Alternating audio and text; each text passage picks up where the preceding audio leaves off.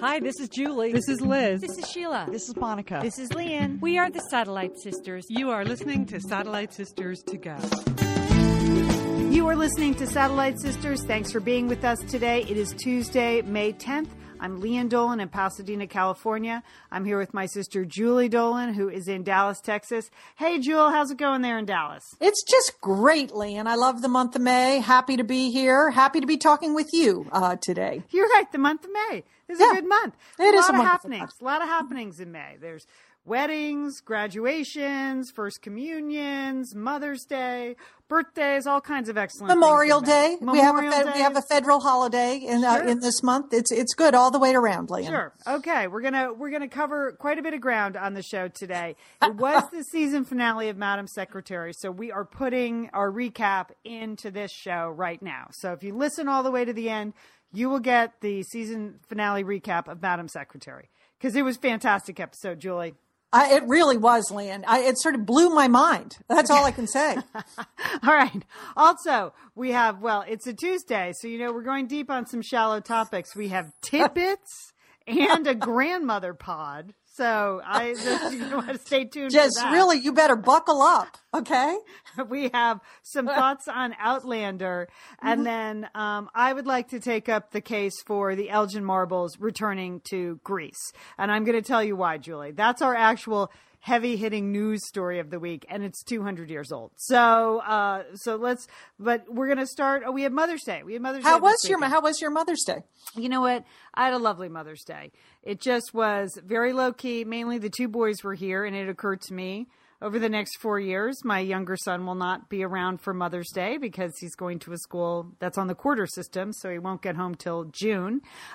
So we just had a nice, relaxing day of spending time together as a family. It was actually really enjoyable. We went to the Rose Bowl flea market and out to lunch, and there were gifts, which is good because some years there are no gifts at my house. Just cards. Some years, not even that. Some years, handwritten notes, I'll mow the lawn. That's... It's so touching. Did you tear up when you got that note, Leah? I mean, usually you probably did, right? Usually I just get mad, but the actual day was great. And then I mentioned last Tuesday on the podcast that I was going to my son's school has a beautiful tradition of a mother's brunch on Mother's Day weekend. Mm-hmm. It's an all boys school, but they make a big deal about moms. So they welcome the incoming freshman mothers into the school, and they say goodbye to the outgoing senior mothers. And it's a chance for about a dozen senior boys speak about their experience there. And the whole takeaway is supposed to be, wow, they've really grown up in 4 years. Mm-hmm. They started as these little skinny freshmen, and all of a sudden they're seniors and they're going off to colleges, and they've done all these great things and taken these classes and learned all these things. But Julie, at the end, it's always the highlight. They have a very good theater department at my son's school. So they always have a couple of numbers from the theater kids. Oh. They do whatever their show numbers were, whatever they did during the year. They reassemble and they do a couple numbers. It's a little showbiz way to end it. Mm-hmm. Well, this year, honest to God, they did Tarzan and a chorus line at the school. So this kid started singing that Tarzan song, You'll Be in My Heart Tonight. Oh my God. Were you all sobbing? Sobbing. People were, it was audible. And most of the senior mothers were sitting right in the front. We went early, we snagged our tables. And I mean, I couldn't even look at the poor kid because we were all crying. And then he got choked up. He could barely finish the song.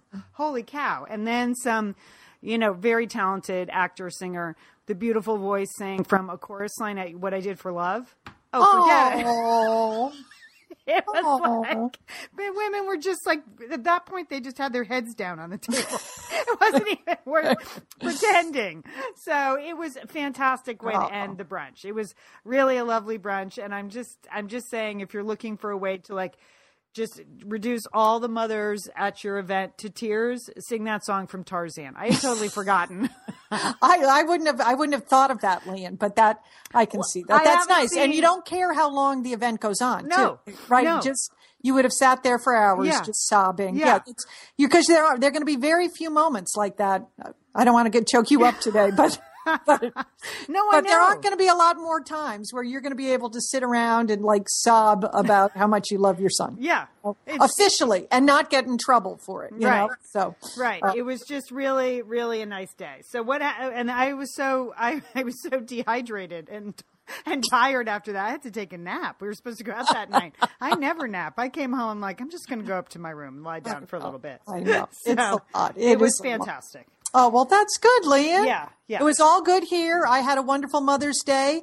And just a big shout out to the Mansfield Women's Club. Last Thursday, Leanne, I went down there, and it's a wonderful group of women, very active in their community. They have a mission to give back to their community and to make friends and support each other in the club. You got to love that. And, we were doing a little book signing at the end. And, one of the things, we have our book out, You're the Best, A Celebration of Friendship. And, I'm sure you see this because I know you do a number of speaking engagements. It's just so fun to hear who people are buying the book for. I love it that they're, buying it for their neighbor. They're buying it for their real sister. They're buying it for their tennis partner. They're buying it for their best friend from grade school. They're buying it for their mother, and I just love hearing who they intend to share the gift with, don't you? Yeah, they always tell you. These are my 5 college roommates. Yeah, right. I'm going my to sorority sisters. Exactly. Yes, I think so. My bridesmaids, whatever it is, but that was a lot of fun, and I enjoyed it. And great. It was all good. So, but I got back from Mansfield. That is south of Dallas. Lovely town. But I also, as part of my Mother's Day weekend, I went on a road trip, Leanne. Okay. Now you remember when you came to Dallas for the book tour, I was hoping that we could take a side trip to Waco, Texas. I wanted to take. You really were trying to talk me into that. I was talking you into it, but we just didn't have time. We were so busy. Interest, but I didn't have any interest. I don't.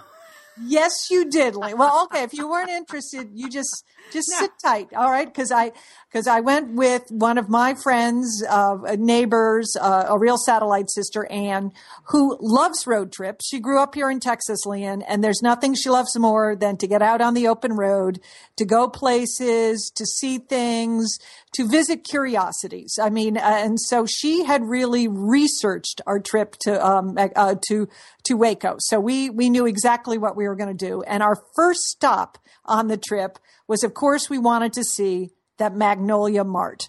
Now, you are a viewer of HGTV, and if anyone watches... I don't know this show, though, or You don't know this show? You've never seen it? Okay. That's why I was not interested in going. I don't know who you're talking about.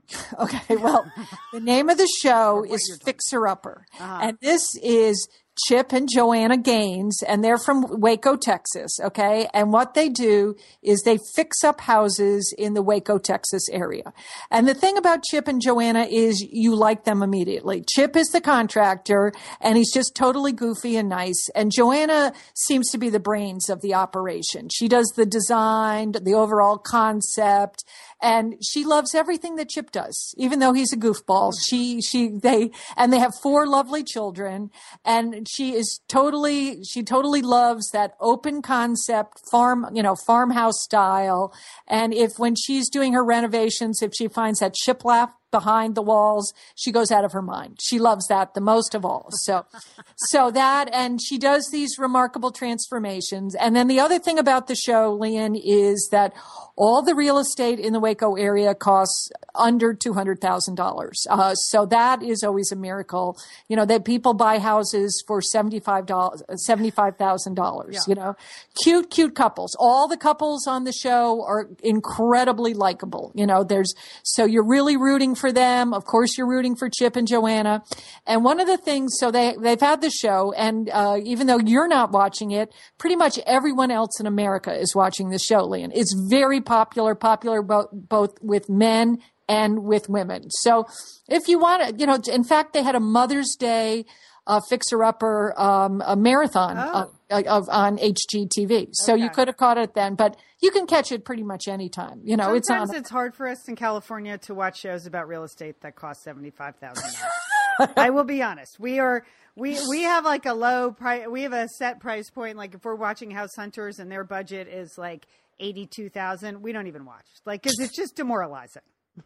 Good things out here are so expensive. I know. So it's like a dream. It's a dream, and it looks very bucolic in Waco. You know, they live out on a farm that they've renovated, and their kids are adorable. It's all good, Lian. It's all good. And so one of the things, they used to have a little retail store in Waco, and then now, because they're fixer-uppers, they bought an old grain silo and warehouse in downtown Waco, and they've renovated this for her new retail store where she's going to sell all her little cute items, the baskets, you know, the candlesticks, the cake stands, you name it, all the cute stuff that she has on the show. So this Magnolia Mart opened this year, and I've been wanting to go since then, but I tried to lure you into it. But I have my buddy Ann. We went there. Okay, so this grain silo is on. It seems like the area of downtown Waco that could use a little renovation. You know, it's all sort of abandoned parking lots. There's not much going on down there, but the grain silo. So we pull up in front of Magnolia Mart, and Lian, it was about 9:30. The store opened at 9. We got on the road. We were there by 9:30. There must have been 1,000 people in the store. 1,000 people, Lian. Really? Literally 1,000 people? Literally. It's a big place, and it was completely jammed. But it's a whole happening, because in addition to the warehouse that you can go in and shop in, they have a big lawn, and they have beanbag games out there for kids, and lawn chairs and picnic tables, and they have food trucks there. So you can go, it's like a whole destination, and not just to shop there, but you can go and just experience the life of the fixer-upper. So 1,000 people were in that store, and that might be a little off-putting, but I'm telling you, here's the thing, Lian, it's Texas. And so people are very nice in there. So there wasn't any pushing or shoving or grabbing. People were just sort of milling around, looking at stuff. And then, again, because you haven't seen the show, but you have to believe me, everyone is super, super nice on the show. That's who they've hired to work in this store. So it's all just incredibly nice people helping you, smiling at you, you know, talking to you. So the whole experience, even though it's jam-packed, jammed with people, it was totally lovely. And she has nice little housewares. I didn't think they were overpriced. I bought a little, I had to buy something. Right. You know. That's, if you have 1,000. You have to. Yeah. But I bought a little flower vase for $10, and I am sure she could have charged $18 for it, but she didn't. She charged 10 because it's Waco land. So that were there any Chip and Joanna sightings? No Chip and Joanna sightings. So, and they're building something else on the site as well, another whole pavilion, but I don't know what's going on there. So I'll have to get to the detail of there, and a bakery. They are opening a bakery on this same site. Okay. Which I'm sure would only draw even another 1,000 people. So I don't know if they've been given the key to the city of Waco, but it sounds like they have. They are an economy in and of themselves, and it's just, there's a guest book there. People are coming from all over the country to come to the Magnolia Mart and just be one with the spirit of Chip and Joanna Gaines and the fixer-upper. So you got to do that on your trip. But Lian, that was only the start. As I said, my friend Ann likes to research places to go, and she knows a lot about Texas because she grew up here. So our second stop, you probably didn't know this, but do you know that they have the prototype for the Brooklyn Bridge is in Waco, Texas? I did not know that, Julie. It is the Waco Suspension Bridge, which is the oldest and longest suspension bridge west of the Mississippi, is in Waco, Texas, right over the Brazos River. So, and it was built by the Roebling brothers, the same ones that built the Brooklyn Bridge. They built a bridge in Waco so the cattle could cross the river. How about that? So now that was good times, Lian. Okay. Now, you're not going to get that on any tour. No. So you see how this tour was just building and building. It's coming to life. This is big celebrity, we didn't see any celebrities, but we went to the Magnolia Mart. Then we did the Waco Suspension Bridge. We stopped at the lovely farmers market in Waco, again, along the river. It was just great. They've got a big, strong organic movement going on there. Everybody was selling organic stuff. So that was good. And then for, our grand finale, Anne had found out about a place north of Waco called the Homestead Heritage. And this is a 500 plus acre farm area north of Waco. And it's run by a religious community. This is a religious community that started in New York City 20 years ago. And then they moved to Waco, Texas. And they're a combination evangelical, Anabaptist kind of operation. I didn't know what Anabaptist was because I did some research on this religious community, but that would be sort of the Amish or Mennonite, tract within Christianity. So it's evangelical, Amish, Mennonite. So this community believes very strongly that you need to get back to the ways of like the 18th and 19th centuries. So and they are very conservative. They have, the women are all wearing long dresses and they got that hair thing going, the hair, and the men have to wear long sleeve shirts, button down shirts, and they have to wear a certain kind of blue jeans. Okay. That's part of their, they have certain requirements. They have electricity there. They have, air conditioning in certain buildings. But they don't believe in tractors, okay? But to make lunch reservations, they do that on an iPad. Okay. So you have iPads, no tractors. Okay. Right, I'm looking at the website now. It's a lot of they have a lot of beliefs. I see. Yes, they do, Lynn. Fully thought out belief system. Yes, this is. I don't want to say. They're just. I'm not, so Anne had heard about it, but this is, they're into, when you go there, they have a little cafe. So, and I'll talk about that in a second, but then they have their own grist mill. They weave their own fabrics. They make their own furniture. They have a potter's barn. So it's, they have their own herb garden. They've got hay rides. It's a very popular place. Approximately, according to their video, they have a little video you can watch when you go there. They have religious books around, but there's no religious indoctrination when you're there. I think that's important to say. They get about 60,000 visitors a year come to the Homestead Heritage, So, but it is like stepping back in time, sort of, again, because they are very committed to, sort of bringing back the simple crafts. So they have a blacksmith shop. You have weaving and spinning. They have a syrup mill, as I said, a grist mill, so they're doing a lot of that. And then they have a cafe, and the cafe, Leanne, serves, they have hamburgers and sandwiches, but everything, this is the grass-fed beef, and they've made all the bread. They have their own cheese. They make all their own cheese. Okay, so I had a Reuben. I had a Reuben, Leanne. It was a top 10 Reuben of my entire life. Really? That doesn't seem like a... Yeah, I'm surprised. I'm surprised they would have a Reuben there. I don't know. It's a very I said, what's the most popular sandwich? She said the Reuben. People like our Reuben. So it was pretty good. So Abraham brought me the Reuben sandwich. That was delicious. So it's a juxtaposition. Right. That's all I'm saying is from the blatant commercialism of Chip and Joanna's operation. Well, that was it.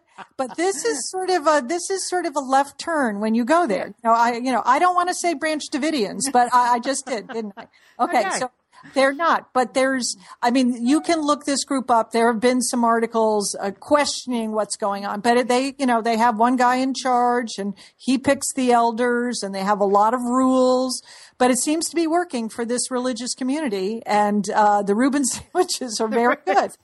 So let me look and see if that's part of their belief system. I don't know. Cured meats.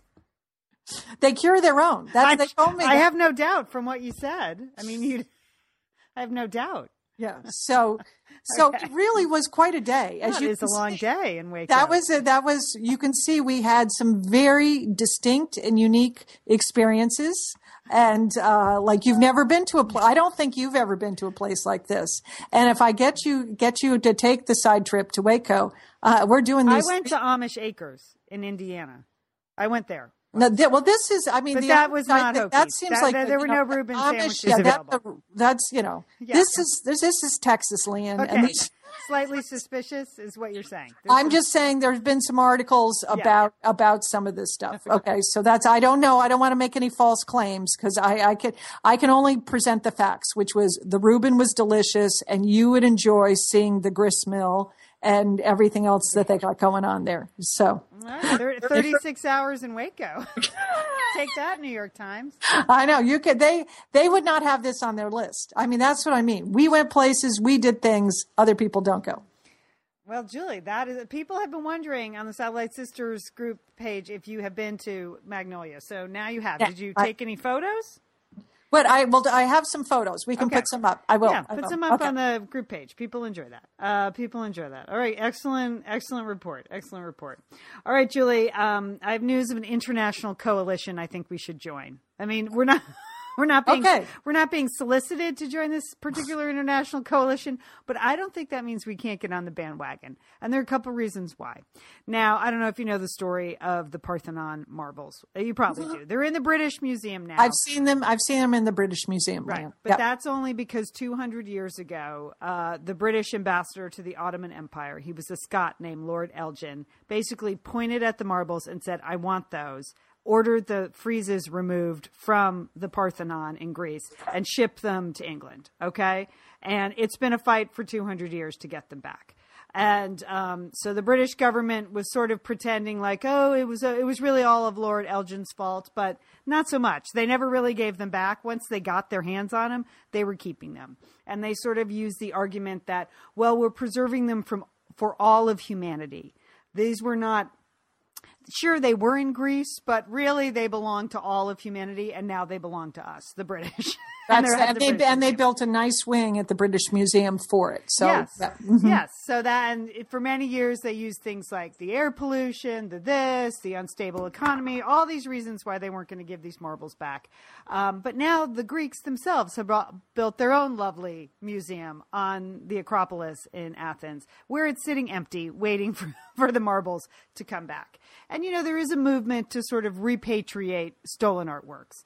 And which I totally agree with. Totally agree with. So I feel like the 200th anniversary of stealing of the Elgin marbles is coming up, and Greece sees it as an opportunity to build an international coalition. So they've already tried like begging and pleading and rationalizing and sending attaches, and none of those have worked. So now they're going to try sort of a legal human rights angle, and then they're also going to appeal to the United Nations to put international pressure on the Brits to give back the marbles.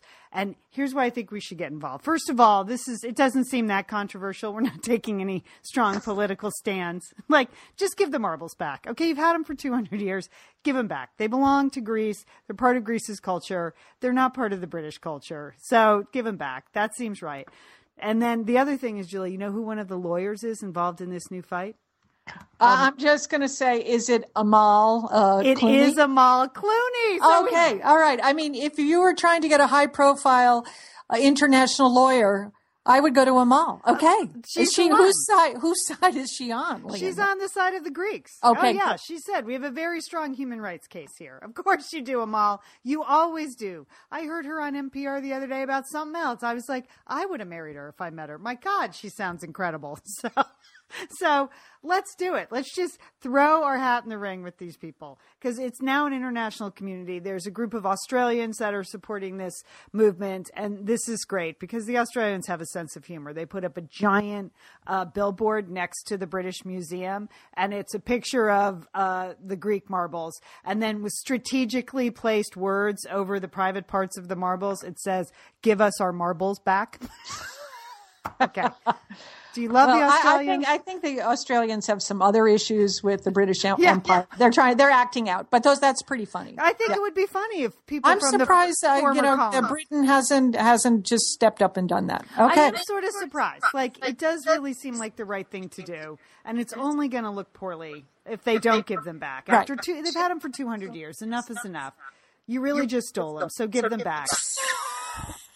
And now that Amal Clooney is on the case, come on. So I feel like the Satellite Sisters can join this coalition, this international coalition to bring back the Elgin Marbles. Absolutely. Okay. Count us in, Lian. Let's start a petition. Okay.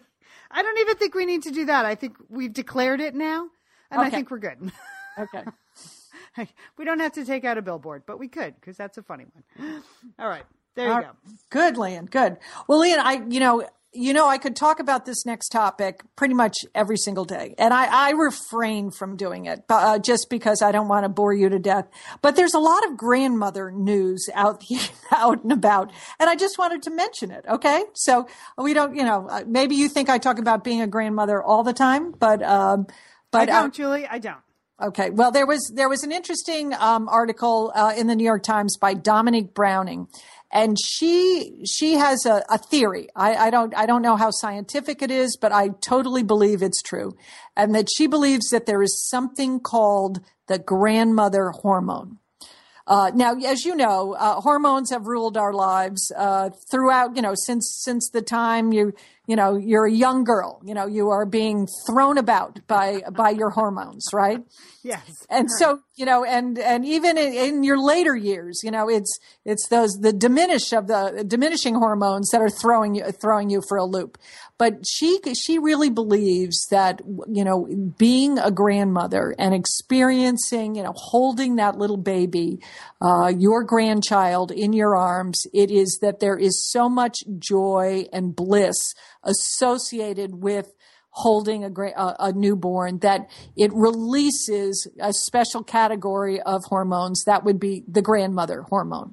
So on one side, it is this rush of like positive joy and bliss, but at the same time, there is an equally strong rush of worry that comes out when you're the grandmother because you are well aware of all the things that could happen to that baby, both, positive and negative. So it is a double whammy, she says. That's what Dominique Browning says. It's a double whammy of emotion that when you find out, when you become a grandmother. And I've said that, Lee, and I know if you go back into our archives and I talk about becoming a grandmother, holding my oldest granddaughter, Alice, for the first time, that deep sense of connection that was so unexpected for me, that I just didn't imagine being connected to that child in a way that you are. So I don't know if there's any scientific theory behind Dominique Browning's idea of the grandmother hormones, but I think it's totally accurate. So I just wanted to mention that. Secondly, I don't know if you've seen this, but Leslie Stahl of CBS News and 60 Minutes is out with a new book, and it's called Becoming Grandma: The Joys of being and Science of Being a New Grandparent, and that she's a grandmother, and that she is really relishing in that role. She writes that she in particular, because she worked so hard when her own daughter was growing up. I mean, as a CBS correspondent, she was away, and a 60 Minutes correspondent, she was away a great deal of, the time when her daughter was growing up. She really relishes that she can spend all this time with her granddaughters. She doesn't say it's payback, but she definitely wants to take advantage of all of that. And so she's written a new book that is both a combination of a memoir and also sort of some science associated with, babies and grandparents and things. So the reviews are very good about it, but it is, the internet, there are a lot of, can you hear my dog snoring in the background? I can hear your dog snoring. I mean, I heard that snore. Yeah, that was quite a... I'm sorry. That's okay. Okay, oh, can I go? Now he's really going. He's working up. He needs one of those those nasal strips. Yeah, he does. I'm sorry. But I think he finds my voice when I do a podcast very relaxing. Apparently. I just woke him a little. Anyway, but, on the internet, she's getting very good reviews, but a lot of people are saying, well, she's a very privileged grandmother, but, and that many people at different socioeconomic levels, they're finding that they're not the part-time grandmother. They're a full-time grandmother that is raising another, their children's child. And this does happen. I don't know. I thought it was an interesting book, and it may assist other grandmothers and grandmothers to be. That's all. Well, both conversations are legitimate. Yes, I totally think they're legitimate. I totally think, and I don't think it was Leslie Stahl's intention to disavow that. No, but I'm sure not. She can only write about her experience, and and that's that. So anyway, so you might want to check it out. The name of her book again is Becoming Grandma. Okay, so there's your grandmother pod. That's it. That's my grandmother pod, Lian. Got anything else, Grammy? Okay. Speaking of grandmothers, I had to send a blow-by-blow of how to teach my mother-in-law to find closed captioning on her television. So I did that this week. Well, that seems like quite a Mother's Day gift. Thank you. Go. That's very nice, Liam. But she was saying how much she liked movies with subtitles because she could read the words, and she has some hearing issues. I was like, well, just use closed captioning on the television, like many Satellite Sisters listeners claim they do watching Poldark. She was like, really? How do I do that? So I figured it out for her. There you go. All right. I have some tidbits, Julie. Oh, this is sort of in the closed captioning area. Passwords. You know how we're always talking about passwords and we can't remember our passwords and this password and that password, right? We've talked about passwords a lot on Satellite Sisters. So I saw this tip at USA Today from a couple of engineers, software engineers, how they do their passwords. And I think it's literally brilliant. They said the key to passwords is not capitals and numbers and this and that. It's making them really long. So they suggested just finding one sentence and using it for every password. A sentence like, I love visiting satellitesisters.com. I love visiting Amazon. Save the Elgin marbles. Yeah. But the idea is that you use the same sentence and then you include the name of the website in the sentence. So it's, my favorite website is Amazon. My favorite website is Goodreads. You just use that sentence and adapt it for the website you're on.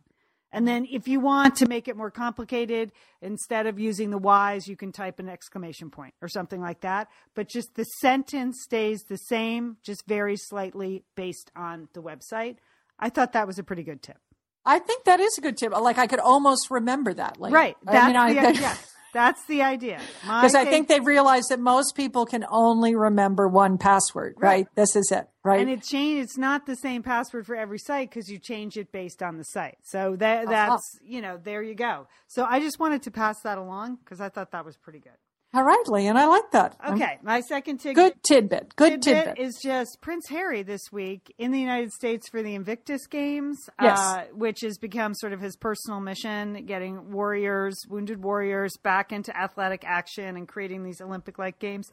I believe he is just killing it here in the United States. He has really turned himself around, as our mother would have said. Hasn't he, Julie? Yeah, that he's not hanging out in the nude in Las Vegas. Yes. No more of those shots. Yeah. No. Yeah, he's just killing it. I mean, he's adorable. So, Prince Harry, way to go. You're doing a very fine job there. You found a very nice role for yourself. So if you add giving back the Parthenon marbles to your resume, I think you'd really... He could join that international coalition. He could. Well, don't you think it's about time? How old is that guy now? I know. It is about time. I don't know. It is about time for him to shape up. I mean, that's... he's been like the playboy of the Western world for long enough, so he should get a little more serious with his life. Yes. So, and he's doing that and he seems to be in a groove. Good work, Harry. Mm-hmm. Okay. And then finally in my tidbits, Julie, steak, because who doesn't love a steak tidbit? Okay. That's really my favorite way to have steak, Lian. Love them. Don't you? Little tidbits? Okay. Yeah. Okay. Well, It is barbecue season, and there are a lot of myths out there about steaks and barbecuing, many of which apparently I've fallen prey to. So it was clarified in this column from Cooking Light magazine by Chef Kenji Lopez Altier. And here's what he writes. You really did some research for this show, Lee, and I'm very impressed. Okay. I've got sources, Julie. I've got a lot of sources. I'm surrounded by sources. But all right. You know, there's that rumor that you're supposed to take a steak out and bring it to room temperature. Yes. Right? Yes. Okay? Totally not true. You don't have to do that. No, I thought the meat was supposed to seize up. If it went from chili steak to the hot grill, it would seize up. No? Here's the problem. You would have to take it out like hours and hours and hours ahead of time. Like he actually did the testing. And if you leave it out, pull it out of the fridge for 2 hours, it only goes up 10 degrees. So you're not really doing that much to it. He said, but here are a couple of things that are important. Seasoning before you put on the grill, very important. So if you can pull the steak out and salt it 40 minutes before, and then the key is not warming up the steak, but drying the steak. That's how you get the good char. So you pull it out, you salt it. That makes the salt pulls the moisture out, and then the steak sucks it back in. I think that's the technical term. Sucks it back in. And then you just pat it off with a paper towel. That's what Julia Child used to always do too, Lian. And there you go. Yep. And you know what? I also believe the myth that you should only flip it once. But no, he says no, actually flipping multiple times results in a more evenly cooked meat with a better crust. So there you go. Well, those are some tidbits about tidbits, Lian. Exactly, Julie. Exactly. Wow. I think, whoo.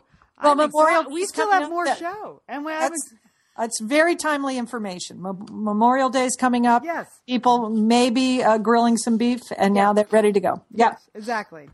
A couple things before we do Outlander. I just wanted to mention, if you haven't heard our interview with Phil Knight, Liz and I taped that this week. This former the CEO, the founder of Nike. He's now the chairman of the board, and his new memoir is called Shoe Dog. And Liz and I had a chance to talk to him. We both worked for him, so that's why it was both nerve-wracking and exciting to talk to Phil. We only had 20 minutes with him, so we had to cram a lot of stuff in there. But it was really, really great to talk to him again. And that podcast posted this weekend. Even if you have someone in your life who's an entrepreneur or into business, it's not you, feel free to forward that podcast along, because he really says a lot of interesting things in it. And mainly what he says, Julie, is we got what a lot of other business reporters didn't get, that it was the culture at Nike. I know, Lian. It was a very good review. Your interview was very good because you were able to talk about the culture of the organization, and it got him to talk about that. Right. Now, he did offer you jobs. That's he wants you to come back, which made me a little worried that you weren't going to be doing the podcast because you were heading back to Beaverton, Oregon there. I texted my husband, and his response was Beaverton or bust. I mean, so we'll see. No, it was really fun to talk to him again. And I just noted the passage of time. I mean, I told a story on the air about, working with him when the new world headquarters opened. And then I realized that was 1990. 1990. That is a long time ago, Julie. I know. I was very young. That was the point of that story, but I don't know how I got to be this age. But it was fantastic to talk to him. So that is available at satellitesisters.com. We would love for you to share that with people in your life that might be interested in that. And then this weekend, I'm going to be at the Literary Guild of Orange County, the Festival of Women Authors. So, all right, Lian, that sounds excellent. Yes. I am doing the keynote address for 400 eager readers. So I'm looking forward to that. Now I just have to figure out what I'm going to say.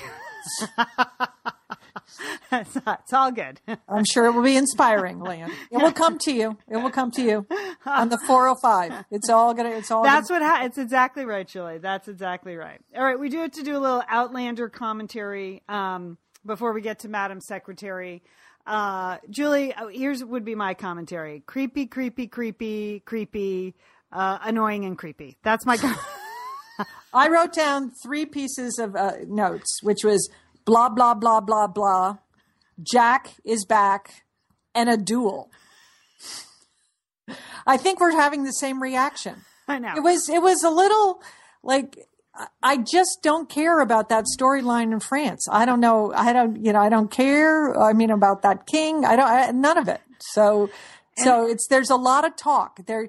And I don't think that's Jamie is not, that's not his strong suit. His strong suit is dueling and it's wearing kilts and ripping off his shirt. Okay. That's what we want to see more of. Okay. I know. I mean, I did think he had some great hair and great kilts in this particular episode. Yeah. I thought his personal grooming was excellent. Mm-hmm. I thought that dress she was wearing, the brown dress with the peonies, was it a couch? Was it a dress? Was it a settee? Or was it curtains? I don't know, Julie, but it was pretty spectacular. Okay. Yes, it was. It was. But this is where the time travel becomes ridiculous. And I was feeling your pain because Claire is now trying to prevent the death of the world's most awful human being, Jack Randall, so that her not that awesome husband can be born 200 years later. Right. Which it really puts Jamie in a, he's a very understanding man. I mean, he's being very understanding because that is hard to understand. Like that's it. So yeah. I don't know. I think a Jamie in the hand is worth 2 francs in the bush, but that's what I would say. And a duel. I was like, finally, we're going to get back to some action. Yeah. I guess it's against the law in France to have a duel. So now we have to wait a year for the duel. So I don't know, Leanne. I think it's lost a little of its steam, its mojo, and it's just not. I'm not as excited about Outlander as I was last year. Yeah, I would agree. I mean, when the highlight are the fashions and that overhead shot of the French garden, which was a spectacular shot. I actually paused that to take a look at that garden. That was absolutely beautiful. But yeah, I mean, it's lost steam. It's lost the steaminess. We need some more steaminess. We need more, just more bodice ripping. Come on.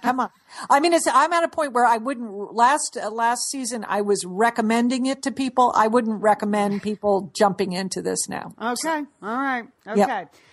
We'll have to see. But again, Jamie is a good man. I would not let him go, Claire. I would not. Claire, you are crazy. You're Claire. crazy. I know. You are crazy. You're crazy, Claire. All right, we're the Satellite Sisters. We're going to take a quick break, and then we will be back with our final recap of Madam Secretary's 2nd season. So stay with us. We're going to take a break. We'll be back. This podcast is brought to you by You're the Best, a celebration of friendship. A collection of essays about the importance of female friendships in our lives by the Satellite Sisters. It's the perfect thank you gift for all the springtime celebrations, from showers to reunions to Mother's Day. Tell the Satellite Sisters in your life, you're the best. Available at Amazon or wherever books are sold.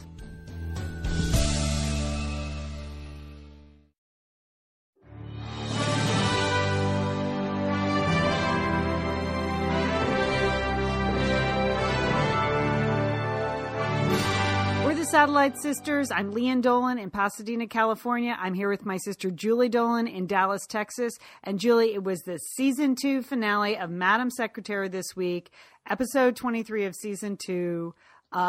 It was Veritas, which I have to tell you, I spent quite a long time on the Latin to English translation websites today to find out what was the translation of that word, and I was coming up with nothing. I got Leanne because it kept coming up Veritas for me. Yeah, so I could not. It's a mystery. There are several mysteries in this episode, and the significance of that title, I don't know what it was. Did we miss it? If any member of the production team is listening, I mean, it's not Veritas is truth, but this was Veritas, which would only come from the root of variety, varied, that kind of thing. So I guess what they're saying is hodgepodge. I mean, Tidbits?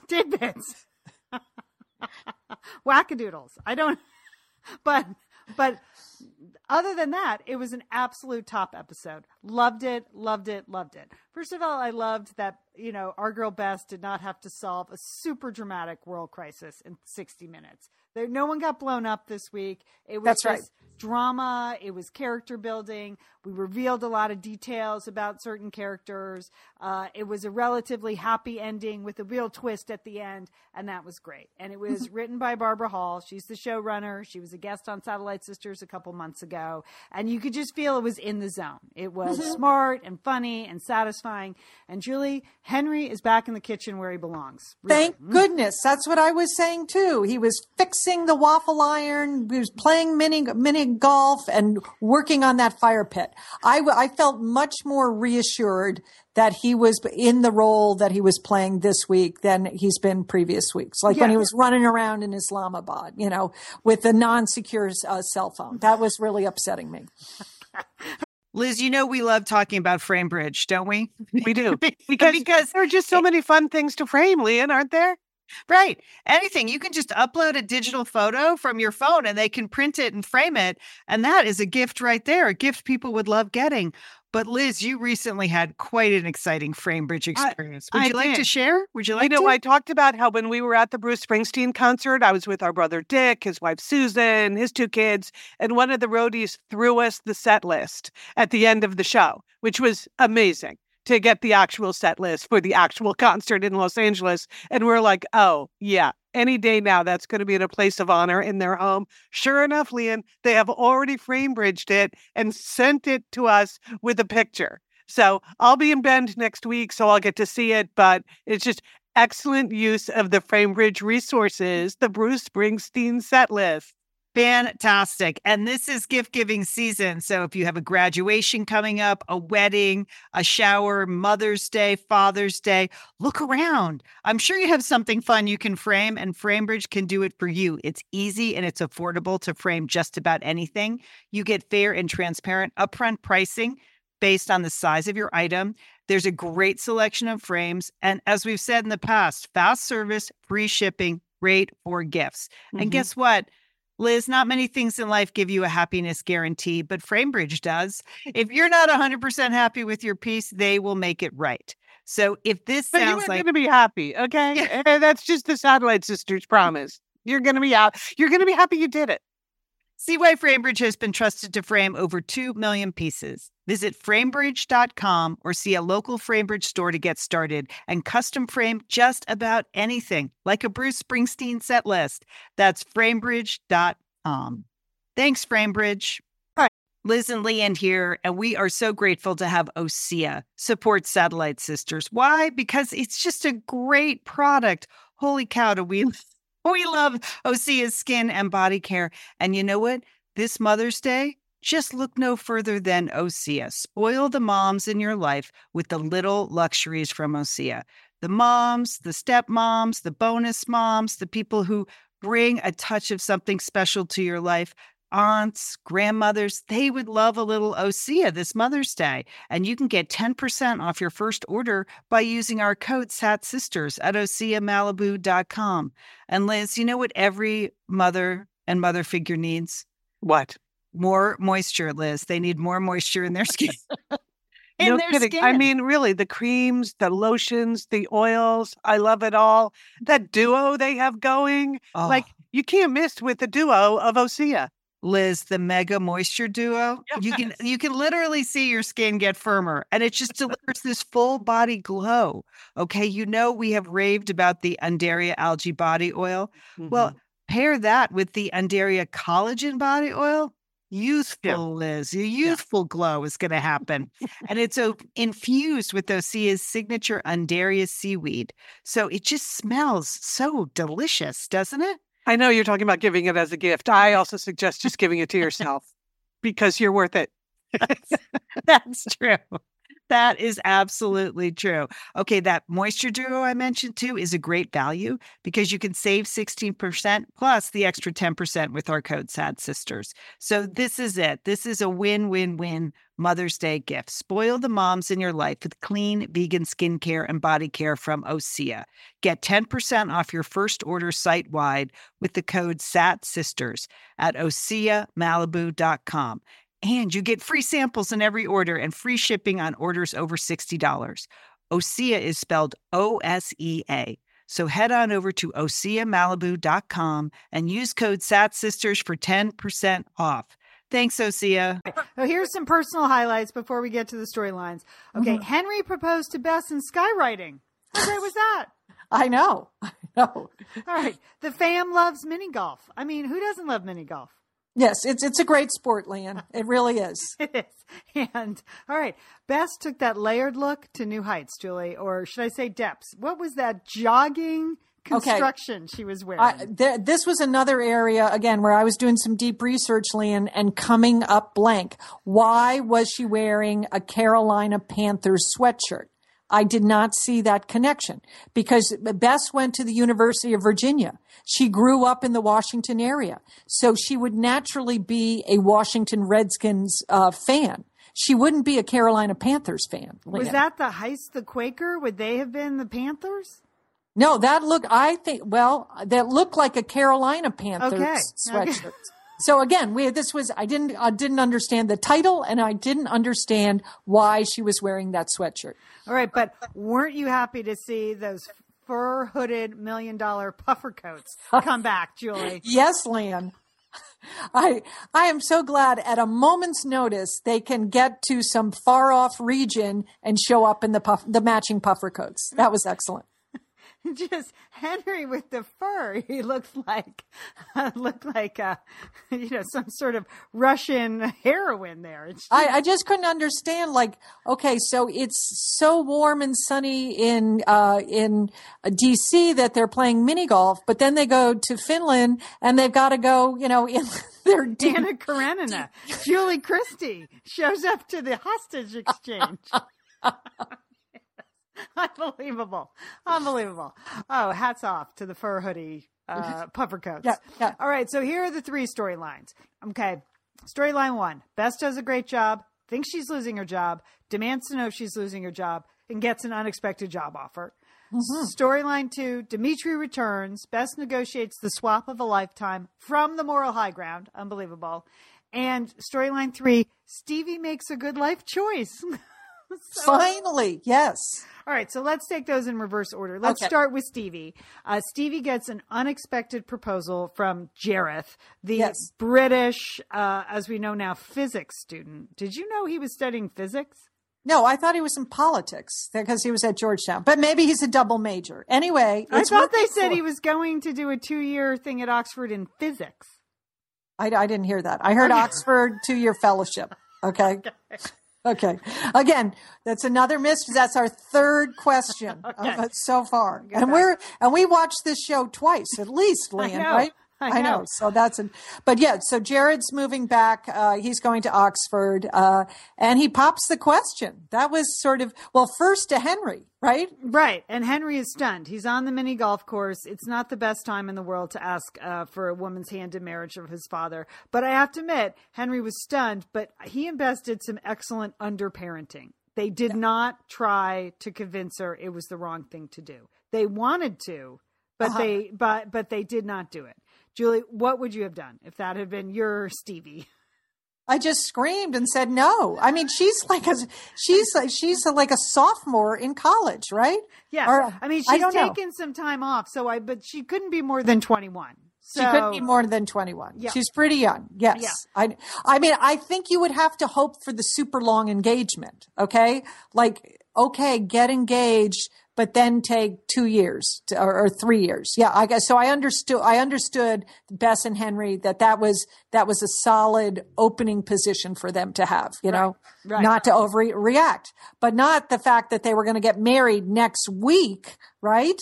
And she was almost swayed. I think she looked awesome in that hippie white wedding dress. Oh, I didn't like that at all, Lan. Oh, it's very girls. Oh gosh, I didn't like that at all. Well, she's only 20, so she's not gonna go to Kleinfeld's or whatever that store Again, is. I was having a hard time with the season. It looks like springtime in Washington and you're in a summer dress. I didn't like it at all. Her sister was advocating the loose bun updo, which would have looked beautiful. That would have looked nice. And Jareth was promising those craft beers and small batch cocktails. And those are hard to say no to. Yes, they are. Yeah, they are. But they managed to sway Stevie without swaying Stevie. She came to the conclusion on her own that she was too young to get married, that this was the forever guy, but she didn't want forever to start next week, which I thought was a good line, a great line. There's still something about that British guy that's just too perfect for me. You don't trust him, Liam? Well, especially when I found out he was allegedly a physics student. Okay.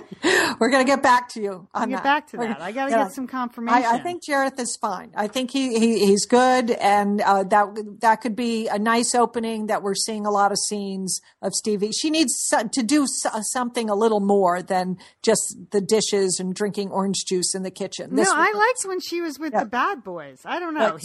He's not edgy enough for me. I don't know. I think I like her character because I think it's real for a 20-year-old girl to make terrible choices about men. Yes. So I like that character.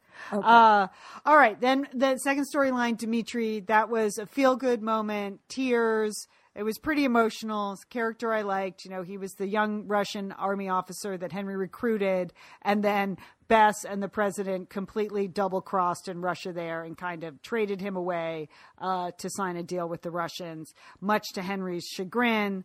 And so now Bess is trying to make all things right. And the Russians have proposed this agent swap. They want the most notorious U.S. double agent ever, Buckley, to be released. And Bess wants Dmitry to be the swap. The storyline has been building for 2 weeks. So this time Bess wants some pollings to see how this could go, because this is the equivalent of what, he's like an Edward Snowden type. Yeah. The Buckley in jail here in America has, double crossed the CIA, had agents killed, but we learn he's been in jail for 20 years. Maybe he's fallen out of the public memory. Maybe he's not the worst guy ever. And she kind of shames the president into doing the right thing. What'd you think of that? Well, I didn't believe her argument. I still don't think that that as an asset that it was worth it to take Dmitry. But I was listening to it. I think she was I really didn't agree with Bess. I mean, sometimes she goes off the deep end on things. And this, I felt like she was really because of her personal situation, because her husband was freaking out and going crazy. She wanted to make sure this got done. This would not have been on her radar screen. She would have been done with the Dmitry chapter had it not been for Henry. So I think she let her personal life influence public policy. She claimed that his intel stopped World War III. That was her argument. I think that is true. I mean, it really did help. So that was really true. And she played on the president's, guilt, essentially. They did trade this guy's life for the deal. Yeah. So team furry pufferheads, they go to the far north for the swap, and there's this dramatic moment because they don't know. Bess has seen pictures that Dmitry's dead, but the Russians insist he's alive. They need to take Henry so he can ID Dmitry, and they send false Dmitry. They send false Dmitry, which is just hilarious. There's a character from Russian history called False Dmitry. That's an actual. They send False Dmitry out, and Henry shakes his puffy, hooded, furry head, and no, not Dmitry. And then the real Dmitry gets out, and he's in bad shape. Yeah, and he sort of lurches forward towards Henry, and first he spits at Henry's feet, and then they hug it out. Yeah. Then they hug it out. I mean, you can understand. I mean, he's a good character, yes. And the actor who plays that character is doing it. We've always felt very connected to him emotionally, and you can understand he would have really mixed emotions. Like, obviously, he's been tortured, but he doesn't really want to live in the U.S. He just wanted to stay in Russia and be a good Russian soldier. Right. And I'm sure he regrets ever getting involved with the Americans. And they sort of dropped the sister. At one point, Bess was trying to get the sister out, and then all of a sudden it's all about Dmitry. So we don't know what happened to the sister. Maybe next year she'll be back as a storyline. But for the moment, Henry's soul is healed again. And he and he's got a fur hood on. So that was good. And he doesn't have to go back to the marriage counselor. No, he's never going back. He's not doing that. So that's not happening. Just build the fire pit, Henry. And they can wear their puffer coats out in the backyard. That's it. All right. But then the big twist is Vice President Bess. Okay. So the Secretary of State, she believes she's being undermined and her job is in trouble. And she knows this because Politico obnoxious dog lover Mike B tells her so. Okay. This is I like that character. I like him too. I feel like he's a little aggressive with insisting his dog be everywhere. Yes. But yeah, he has all this secret intel. This is her personal consultant, and she always clears the room when he's there. And there's a lot of tension between he and Nadine. But now I would say there's a lot of sexual tension. Don't you think there was something happening between those two on the tatami mat? Yes, sparks, Lian. Yeah. That's good, because it would be good if she, Nadine had a bigger role. I would like Nadine to have a little boyfriend. That would be good. Yeah. Yeah. So I don't think she likes dogs, though, so it could be a problem. You've seen Nadine's apartment. There's no room for that sheepdog in that apartment. That's true. Hurting her ancient artifacts. Yeah, that would be bad. Okay, but Mike B tells her, oh, bad news, they're vetting a couple of candidates for your job. Word on the street is that you're out. And here's the ultimate proof that one of them has agreed to take it. He's put the wife has put a 6-month-old on the wait list for an exclusive Washington preschool. I thought that was a good detail. Like that was a good proof. detail. Yeah. And the way Bess played it was great. You could just see the sinking feeling on her face. She didn't want to believe it. It seemed like a preposterous thing to begin with. And then it really sunk in. And that anyone who's ever faced a turnaround or, something like that has happened at work where things haven't gone well, that feeling. And that she did a great job with that. Liz, summer is coming up, and you know what that means? It means you're grilling. You're grilling and chilling there with your butcher box. What do you got going on the grill this summer? Well, here's the thing. Because I'm going to be up in Bend for part of the summer, I'm having my box sent there, Lian. That's great. Go on vacation with your butcher box is what I'm recommending. Yeah, other way, you're just going to buy meat and fish and stuff when you get there. Why do that? Anyway, I love their steaks. I love their scallops. The scallops are really good. And the chicken thighs, all good. I'm ready. That's right. Butcher Box gives you peace of mind and easy to find high quality meat and seafood you can trust. It's 100% grass-fed beef, free-range organic chicken, pork that's raised crate-free, and wild-caught seafood. No antibiotics or added hormones. And as Liz said, delivered right to your doorstep. And you can customize that delivery plan, Liz, right? Because it can go wherever you want it to go, whenever you want it to go. If you want to delay it a week, speed it up a week, you just go to your ButcherBox account and you can make that all happen. It's so easy to manage online. Yeah. And if you're like Liz, you can take your ButcherBox on vacation, which is... That's nice. That's nice. Nice to have something familiar there. Yes. So if you want to take your meat on vacation, sign up at butcherbox.com/sisters and get our special deal. ButcherBox is offering our listeners a free for a year offer plus an additional 20% off. So you can choose salmon, chicken breast, or steak tips free in every order for a year. Sign up today at butcherbox.com/sisters and use code SISTERS to choose your free for a year offer, plus get $20 off your first order. Thanks, ButcherBox. Hey, it's Liz and Lian here, and we want to thank Pros for supporting this episode of Satellite Sisters. Now, Liz, I've been out and about with my new book, The Marriage Sabbatical. Mm-hmm. The book is getting rave reviews. I'm very happy. But you know what else is getting rave reviews? My hair, Liz, my hair from Pros is getting rave reviews. Lian, I am not surprised. You have been on that Pros hair regimen for quite a while. I mean, you have good hair anyway, but now you have great hair because you've really paid attention to it. Well, Liz, Pros is made for people, not hair and skin types. Personalization is rooted in everything they do, from their in-depth consultation to their made-to-order model. And you know what? I love the regimen they have me on. Do I take the hair vitamins every day? Yes, I do. Do I use my shampoo and conditioner made especially for Lian Dolan? Yes, I do. Do I sometimes use the leave-in conditioner when my hair's really dry? I do. And I even have a pre-scalp thing that they give me. Okay, Pros, you're the boss. I'll take it. You tell me what my hair needs. That sounds good. And here's the thing. It's personalization, Liz. For millions of possible formulas, only one is uniquely Lian's. Okay? And I'm using it. Pros isn't just better for you, it's also better for the planet, Liz. They're a certified B Corp, cruelty-free, and the first and only carbon neutral custom beauty brand. So Pros, we love you. I love the photos of my hair. Couldn't be happier. Photos of your hair. There are people in the photos too. That's the thing about a book tour. Everybody has their picture taken with Lian and then post it. So the hair is important. Couldn't be happier, Pros. Pros is so confident that you'll bring out your best hair and skin. They're offering an exclusive trial offer of 50% off your first subscription order at pros.com/sisters. pros.com/sisters. So you get your free consultation, then 50% off at pros.com/sisters. And pros is spelled PROSE. Pros.com/sisters. Thanks, pros. Storms into Russell's office. Like, she's going in, cancel my meetings, going in.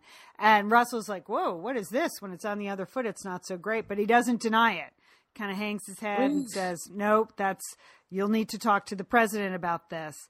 So then she goes to talk to the president. And what does the president do, Julie? It was a total surprise because she's going to be really mad at the president. You know, she's saying, I did all these things. I helped you in all these situations with the Cubans, with the Russians.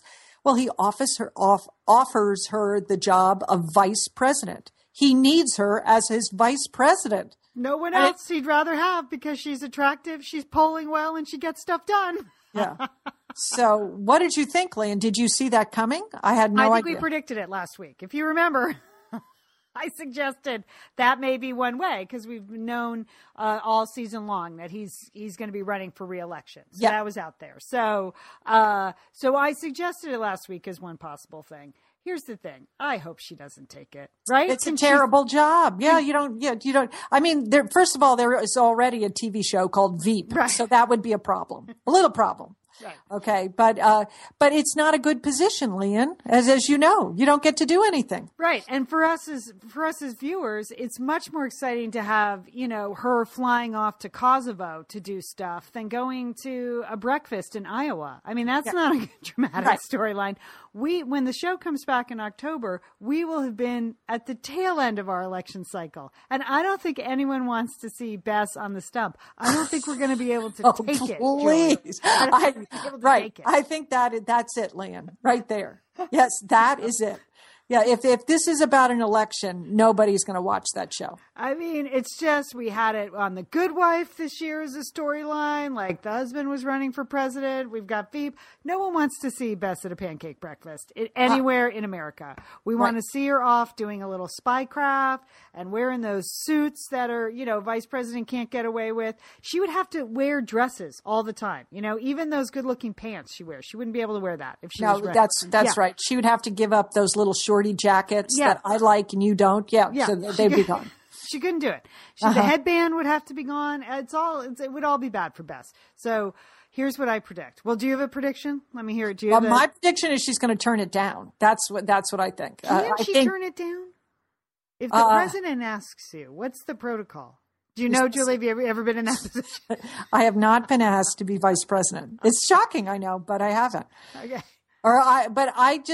I don't think she's going to end up in that job because I don't think I think she likes being Madam Secretary. The thought that she was going to lose that job, she said to Henry, I don't think I've ever said how much I like this job. Yeah. So I know that was nice. It's nice. She's going to use her persuasive skills. She's going to find someone else to be vice president. That's what I think. Henry. No, not Henry. Here's what I think. I think there's going to be some sort of crisis in the world before she has to give her answer, and that will make it impossible for her to leave the Secretary of State job. I hope so. You know who I think it's going to be, Julie? What country was conspicuously left out this year? Think about the conversation we had with showrunner Barbara Hall. I don't know, Leon. What? North Korea. Right? Okay, yes, remember you suggested a North Korea storyline, and that's like the only hot spot in the world that hasn't been an issue. Yes. So that is my prediction, that there's going to be some situation with North Korea that, forces Bess to stay mercifully in the Secretary of State role. That's what I think. She will definitely need her puffer coat for North Korea. So it's all good, Leon. Yes. Yes. Okay.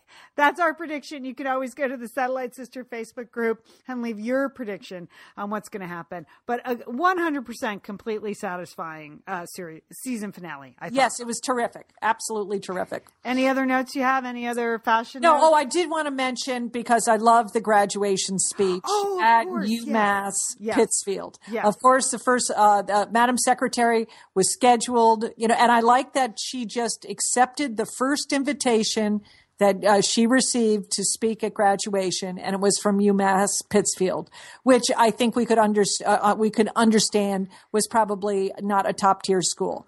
But anyway, she couldn't go, so she sent her speechwriter. And he gave a great speech, didn't he, Leon? I mean, he started off, you weren't sure whether or not he was going to be able to pull it off, but he gave a great speech about how some people are always seeking the limelight, but a lot of people work really hard in the dark, and he's one of the, but I'm paraphrasing. It was a writer's speech. That's why I like that Barbara Hall wrote it. Like at the end of the episode, the writer was the hero. So that's, so of course, as a writer, you're going to love when a writer gets to be the hero. So yeah, totally great. Yes, Matt, that was a great speech. Matt pulled it out. Yes, I mean, and nice he won people over, and he had just he had a great theme and a big message, and it was very inspirational. And we had that nice juxtaposition with, it's the people you don't see out of the limelight doing a lot of good work. And then we have Dimitri, the exchange with Dimitri. Yeah, that was a really nice moment. I had that on a separate page of notes, but yeah, fantastic. I'm glad you mentioned that. Excellent. Yep. And in another freakish turn of events here in California, Madeleine Albright, is being rejected by the women of Scripps College. They don't want her to be the commencement speaker. Okay. Really? Okay, that's a whole nother podcast. It's a whole nother podcast. That's a whole nother. But there you go. These controversial commencement speakers. So Matt really shined. Matt, I'm sure he'll be available for other commencement addresses in the future. Okay. All right. Anything else, Joel? That's it, Liam. That's it. All right, Madam Secretary, go take the summer off. You've done a fine job, and we will see you in the fall. It is coming back for season 3, so we'll see where Bess ends up in the fall. We're the Satellite Sisters. You can find lots of different Satellite Sisters episodes at iTunes, or you can subscribe through a podcast app. You can find us at satellitesisters.com. We recently posted an interview with Nike CEO Phil Knight, so we would love for you to take a listen to that. You can find us on Facebook, both at the Satellite Sisters, and join our group page. We do a lot of fun discussions over there that are led by you, the Satellite Sisterhood. Julie, have a fantastic week. You too, Lan. And don't forget, call your satellite sister.